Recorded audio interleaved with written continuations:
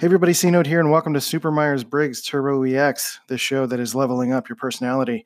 Today on the show, we're talking all about what you can actually use Myers-Briggs for, or really what you can use any semblance of personal development for.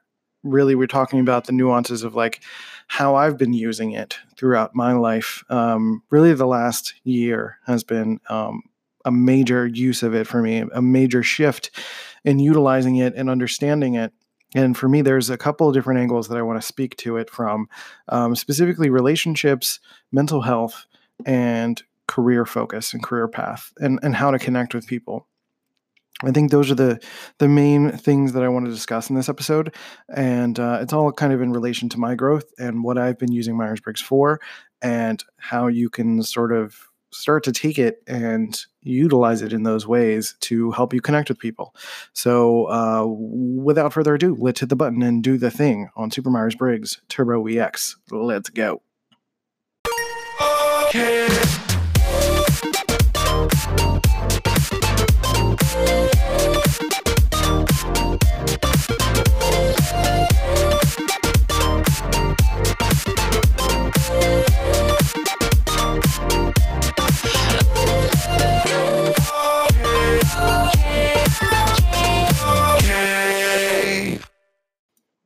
All right, everyone, welcome to the show. Hope you guys are doing well. Happy Monday, because I'm releasing these on Mondays, and happy December. So finally getting ahead of recording these episodes, which is great. So I record a week ahead, and I can kind of breathe a little bit, because usually like Monday comes and I'm like, I need another episode. And that's not a good feeling, of feeling like you have to like rush and, do things when you don't want to do things, right?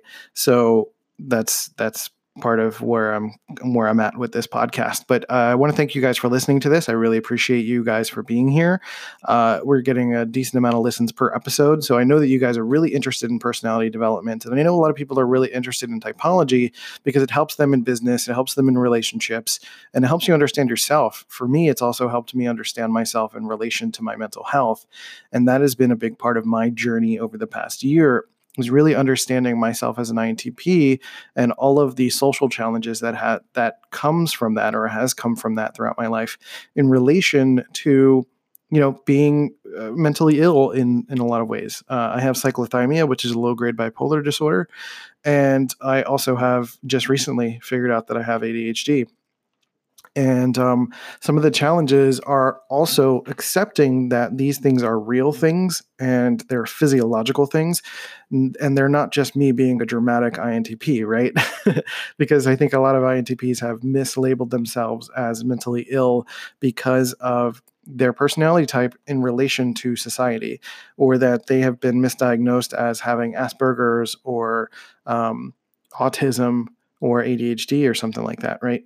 And the challenge for me has been, particularly with the ADHD aspect recently, has been understanding my personality type in relation to like what are some of the symptoms that are being misdiagnosed in other people versus what are some of the physiological symptoms that I experience.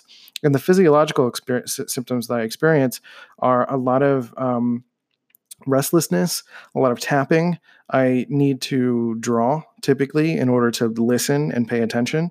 And I can't read fiction because it's not, that's where like the lines cross a little bit, because it's a lot of fiction's not very interesting to me. But I also, when I start reading fiction, my mind wanders really easily. So I need some other way to absorb everything. There's an example of like when I was in high school, my English teacher in junior year of high school we're basically reading a book all the way through the semester. Basically, the whole semester was just like the teacher would just read a chapter per class and we'd have to like take notes. And I didn't really take notes. I just drew the whole time. And by drawing, I absorbed every little detail about the book. And by the end of the semester, my teacher had noticed this and he made comments about it, typically like, hey, you need to take notes and not just draw. And I'm like, I'm good. I know what I'm doing.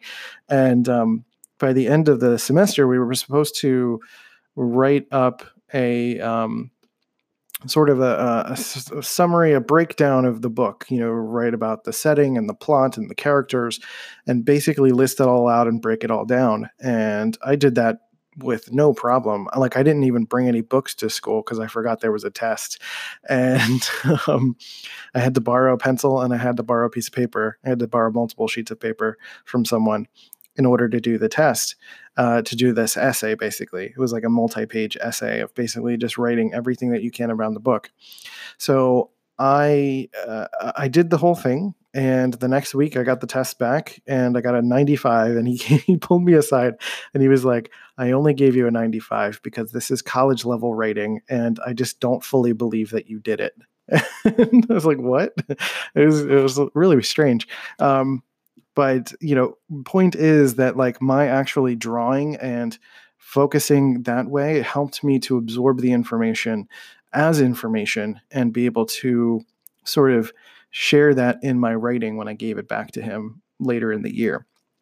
And I've conversely had other issues where I haven't been able to draw, or the teacher told me to like focus or made me sit up front, or basically sit and pay attention, and like I could totally look like I'm paying attention and my brain is just somewhere else.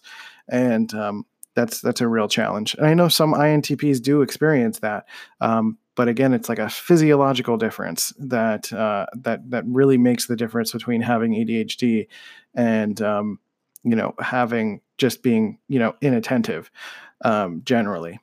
And another example of that too is that sometimes when I'm talking, which happened when I started recording this episode a little earlier, like I started to make a point about something and I totally lost it and it just disappears from my brain. Sometimes when I'm writing, also when I'm typing, for example, I will skip words and not realize it, and have to go back and fix it. Or I think it's perfectly fine, and then I go back later and like my girlfriend or someone will tell me like that made zero sense. Or like you're missing a lot of words. And I'm like, what? I swear I had everything. So it's a little maddening to experience. But point is that like not only just with ADHD, but with my cyclothymia, which is a low grade bipolar disorder, I've had to reconcile and try to figure out like what aspects of reality, what aspects of my relationships with my jobs, things like that, which of these things are because my cyclothymia, because of my mental illness and I'm not taking care of it properly, are causing issues, and which issues are stemmed from me just being an INTP and, not connecting socially. Effectively, really. And, over time, I've been learning some of the key differences that has allowed me to sort of move forward. And I think when anyone is starting to learn about typology or personal development in any kind of way, it's about sort of separating the past from the present and future in a way, right? Like typology is a way for you to understand today in relation to how you're going to move forward, right? Who you are, what is your subconscious brain wiring, so that you can determine the best path forward. And because typology is not going to undo the past, it can help you understand the past, but it's not going to be therapy. It's not going to break down and explain the reasons why you've done something. It can give you it can explain some reasons, but it can't undo it. And it cannot take trauma into account. Trauma and all sorts of other psychological issues that you may be facing, or biases that have been put upon you throughout your life, are going to be things that need to be considered in a different framework, like going to therapy or reconciling conflict with family in some sort of way, right? Your typology is not going to be the thing that necessarily fixes that. It can help you, again, understand some elements of the past, but depending on your personality type, you may have a better relationship with your past than other types, or your ability to go back into the specifics or the way, the past feelings or whatever, and effectively be able to pull that out and use it. So it's really going to be, it's highly individualized. And that's another challenge of typology, is understanding, it's getting to the point where you're understanding the individualistic aspect of it. And I think that's why a lot of people are turned off by Myers-Briggs, at least on the surface level, because they feel like it puts them in a box or it generalizes them, which is why I also think that people like to skip to the Enneagram, basically, because People like to try to go from Myers-Briggs and then they try to learn about shadow functions, which are useless. Don't go to shadow functions. And then they try to immediately jump to Enneagram without fully understanding the cognitive functions of their personality type, how it relates to their life, how they can move forward, how they actually think, and try to skip ahead to something that is not fully that is more relevant to today and the bias that's stacked upon them versus the surface level cognitive functions that basically the universe or Buddha or God or Allah or I don't know Homer Simpson gave us and built and understand how our life has been built upon that, right? It's like understanding cognitive functions and your base level wiring is like understanding what is inside of a really delicious cake. And when you jump ahead to like Enneagram or try to look at shadow functions or whatever, you're trying to typically jump ahead and try to look at the frosting and you're only seeing what's on the surface.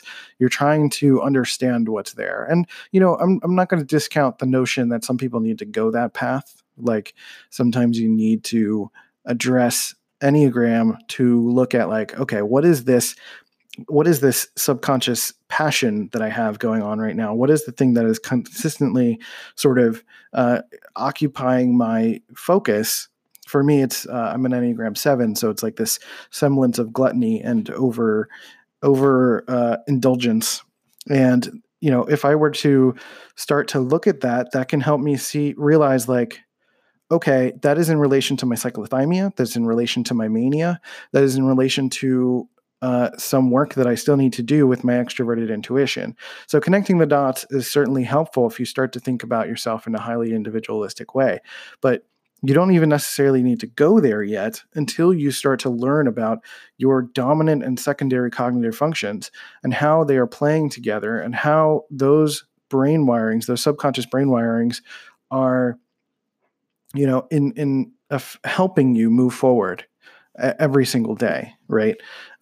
So really diving into the nuances of those things can really be helpful for when you eventually do go into Enneagram and know how the things interconnect and interlock. Because again, like the cognitive functions are not great in a vacuum without considering your bias. And the same thing with Enneagram. Enneagram is really not that helpful if you don't understand like your Myers-Briggs type and all of the details there, right? I personally don't think it's that helpful, but hey, if it works for you, then great. But that's my perspective on that. Point is that a lot of people jump into Myers-Briggs, and I've done it too. My partner and I have done that to understand our types together and understand our relationship. And one of the things that I'm really weary of, and I hope many people are weary of, is that Myers-Briggs can be used as an excuse to place prejudice upon other people, other personality types, or in any capacity, particularly in relationships. And I have a full episode on that in the past if you want to look that up, about romantic relationships, where people can go into a place where we can make an assertion or assumption about a personality type and avoid them altogether because of maybe a bad experience we've had, or we read a loose interpretation of a type, or we read an article that said that we should find an INFJ. So you start looking for INFJs and then you realize, oh, this INFJ is terrible. And this one person's a bad experience. And then you shut off INFJs altogether. And that's just, no. Like, point is about all of this is that Myers-Briggs, even though it can feel like it puts you in a box, it's highly individualized. Like, you still use it as a framework to get to know people. It's not an excuse to like stop and just accept what is given to you, right? It is not something that is just telling you how to be a person. It is telling you in a lot of ways what you are, but also giving you a framework of like, it's basically defining what that base layer of cake is for you, right? It's defining your batter, and then you get to add the toppings on top of it. And it's the same thing with other people, right? Like, if you get to know their base wiring, great. Maybe you'll be turned off by the general notion of someone's base wiring, but those toppings on top make the cake taste delicious. That sounds sexy. But that's what I'm saying. Like if you read about ESTPs or something and you are naturally turned off by that notion of someone being very like, louder and extroverted and judgy and opinionated and, and all that stuff. Like, first of all, you may be reading about an unhealthy version of that personality type, and you may be, reading about someone's bias in relation to that personality type. So if you're just taking what someone is saying at face value and not actually like applying personal experience to it, then you're robbing yourself of a full human experience. And, it's important to allow yourself to experience things and experience it for yourself. Again, like Myers-Briggs has helped me to understand people. And that's been the beauty of it for me in the last year. It's helped me to understand my partner more, her as an ENFP, and being able to learn how to adjust, understand what introverted feeling and understand how that applies to her. Because introverted feeling is going to show up for different people in different ways. Same thing for me with my introverted thinking. Like a lot of people can be predictable, or they can look at me and they can be like, oh, you're an INTP. So you're just going to be another one, a person that's just going to be using extroverted intuition to just like talk about all these different ideas, and you're going to be really annoying and blah, blah, blah, blah, blah, blah. And I don't appreciate that. And I don't think anyone appreciates that. I don't think anyone appreciates generalization like that. So I think being able to use this especially if you're someone that's going to be a coach or a teacher and you're trying to use this as a means to connect with people and help them grow, to generalize or to teach them to generalize is just not going to be helpful to anyone's experience. Like that's like the problem with a lot of things that are going on in the world is we generalize too much. And it's really hard to hate people up close. It really, really is. So for me to understand my partner and drill into her personality has allowed me to really understand the depths of who she is as a person and respect her individually. Because even at times I've gone too far when I've tried to like use typology to help her, and she's just frustrated and she's just like, stop typing me. I'm a person. I am not a type. And it's important in both ways to understand who you are. And then when you're referring to other people, to make sure that you are listening to them and you are listening to who they are and not just listening for the thing that they are doing that exemplifies their type, right? And that becomes a challenge to do that effectively. But it takes practice. It takes time. And I think if we can scrutinize ourselves and look to how this helps us individually, again, me with my mental health issues, thinking about how this affects my relationship and how it affects my career and workplace stuff. Like I've been learning over time that my father is an ESFJ, most likely, and he's someone that he's very good at being personable business-wise. He likes to go see all of his clients. He likes to get to know them. He knows what's going on with their lives, and he's always telling me about it, and he cares about them. He's had situations where like two clients were like opposing each other, and he was like, you know what, I have to stick with one for the sake of both relationships and things like that. Like he's fine. He'll leave money on the table for the sake of making sure that everyone is happy and taken care of. And I've never been able to really do that, but I learned from him some of those ways. And I realized this year that in a lot of ways I was trying to emulate that, or I was trying to emulate other people or emulate styles of business that were in relation to other personality types. And I wasn't fully listening to who I am as a person, really listening to like, what is the value of me as an introverted thinker? What is the value of me as an extroverted intuitive? What are these things that I bring to the world that I can start to really hone and own who I am as an individual? In my past with my ex-wife, she was an ISFJ, most likely, she's not dead. And she's an ISFJ, and likely, from what I ascertained what was going on, I dropped my thing. My fidgeter. Grab another thing to fidget. And try not to make noise. What I was trying to essentially, what I ascertained from that marriage is there were a lot of situations where I would be exerting both in my introverted thinking and my intuition, and it would typically be stifled by her and the family situation and what was going on in my life, and I wasn't really able to own who I was. I was often made fun of for some things that I liked, or the way that I thought, or the ways that I expressed myself, and eventually led to this place where, like, once I started to really lean into my personality, that's when it started to affect the marriage. And if being yourself is going to have a negative impact on the world around you, like, the world around you is what's really got to change, or rather your stance in that world around you. Like, you can't make other people change, but you can change your position within that, meaning you can leave.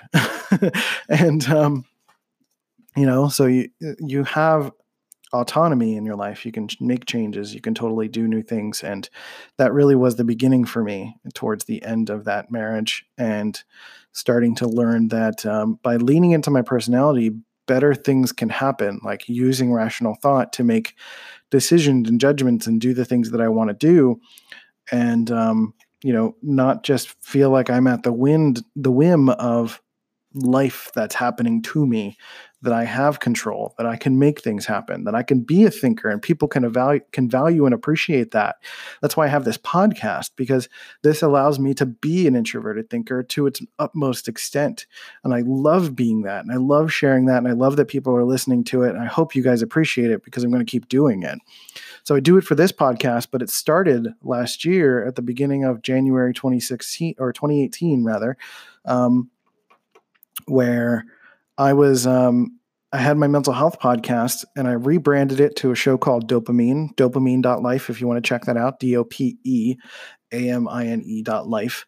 You can check out that show. That is basically where I started to express myself and my path and my growth and my changes, and sharing the fact that I was learning Myers-Briggs, that I was learning Enneagrams, I was learning all this other stuff that was going to give me all of these prompts as to where to go in life. And for me, it's been incredibly helpful to be able to utilize this in such a way that allows me to fully be who I am and appreciate and express who I am.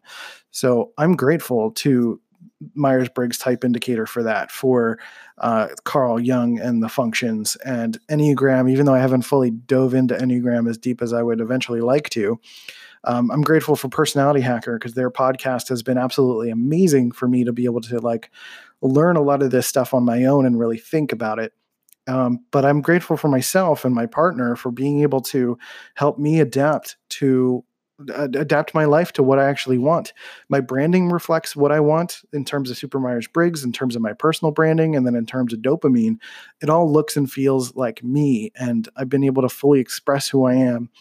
And I've had people buy my courses. I've had people be able to start to respect and appreciate who I am as a result of being who I am, with this beacon of wanting to help people and being a part of this, right? That beacon being my extroverted feeling, my inferior function. And, that's going to look different for different people. And essentially, I think the goal here is to sort of share with you that, understanding your individual story and really applying all of these little details to what your narrative is and what your personality type is, and, examining your past or your present, and then trying to figure out where to go with your future is going to help you move in the right direction in a way that feels incredible.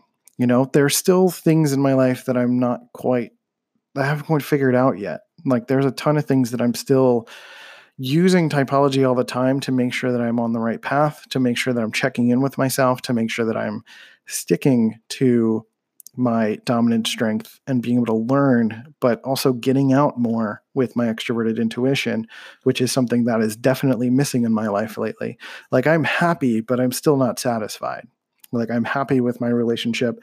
I love my apartment. I love the fact that I can express myself in a way that I haven't been able to in the past. I love that I can make this podcast. I love that there's so much that I can do that wasn't possible in the past because of my environment or other stressors that were going on. So all of this is still a continued growth and transition, and feels amazing to me to be able to do this through typology, to be able to help people and have people take the course and listen to this podcast, or even just talk to me on Twitter about this stuff. And it's just a lot of fun to keep doing. So point is, I appreciate you guys for listening, for being here, for being a part of this, for taking the reins and taking responsibility for your own personal development, your own personal growth. Because I want to continue to surround myself with those people as well, people who are learning. And one of my goals is to be able to meet anyone at whatever stage of development they're in and have effective conversations to help them grow, to do one-on-one coaching with people, to have people buy the courses, to have people talk to me on Twitter, to ask questions, and we can keep the dialogue going. I eventually would love to do in-person stuff the way that like Personality Hacker does with their profiler training and stuff like that. Like, I think that would be amazing. That's one of the ideal lives that I have in mind. One of the ideal lives that I have in mind is like going to different cities and helping people learn and develop and grow in whatever ways suits the context. So that's it. That's everything for this episode. I hope all of that made sense. And I just wanted to share a little bit of my personal story, how I've been using typology as I go forward, and how you can start to think about it as something that is expansive and not just something that's going to put you into a box. So let me know if you have any questions. You can hit me up at anchor.fm/supermbti, or you can hit me up on Twitter at supermbti. That's probably the place where I'll be able to communicate with you the best. And if you want to learn about Myers-Briggs and you're still kind of at the beginning of this and you want to learn a little bit more, you can go to supermbti.training, sign up for the free course there, which is a audio course. So you can download the audio segments and listen to them on the go and do all that stuff. And then come back here and message me. And if you want to work together one-on-one, we can absolutely do that. There's also an advanced course, and I'll be working on other individual courses in the future for all that stuff. And then all of this translates, and I guess this is a good way to end it. All of this translates into I'm applying Myers-Briggs to other aspects of development as well for other people. So I'm applying this to my marketing course that I'm working on called Brand Blaster, which is all about helping people to construct their own personal development team. It's about thinking about your four main characters as your personality, branding, marketing, and sales. And the personality aspect and the branding is really utilizing Myers-Briggs to help people really learn about their subconscious brain wiring, learn about what their preferences are and how to apply that to brand. And that's one of the ways that I'm really trying to apply this knowledge in a practical sense, other than just this podcast and these courses. But I translate that into like helping people everywhere that I go as best as I can. So that's it. That's everything for this episode. Let me know what you think. If you leave a rating and review, I would absolutely love it and appreciate it. That would be absolutely amazing.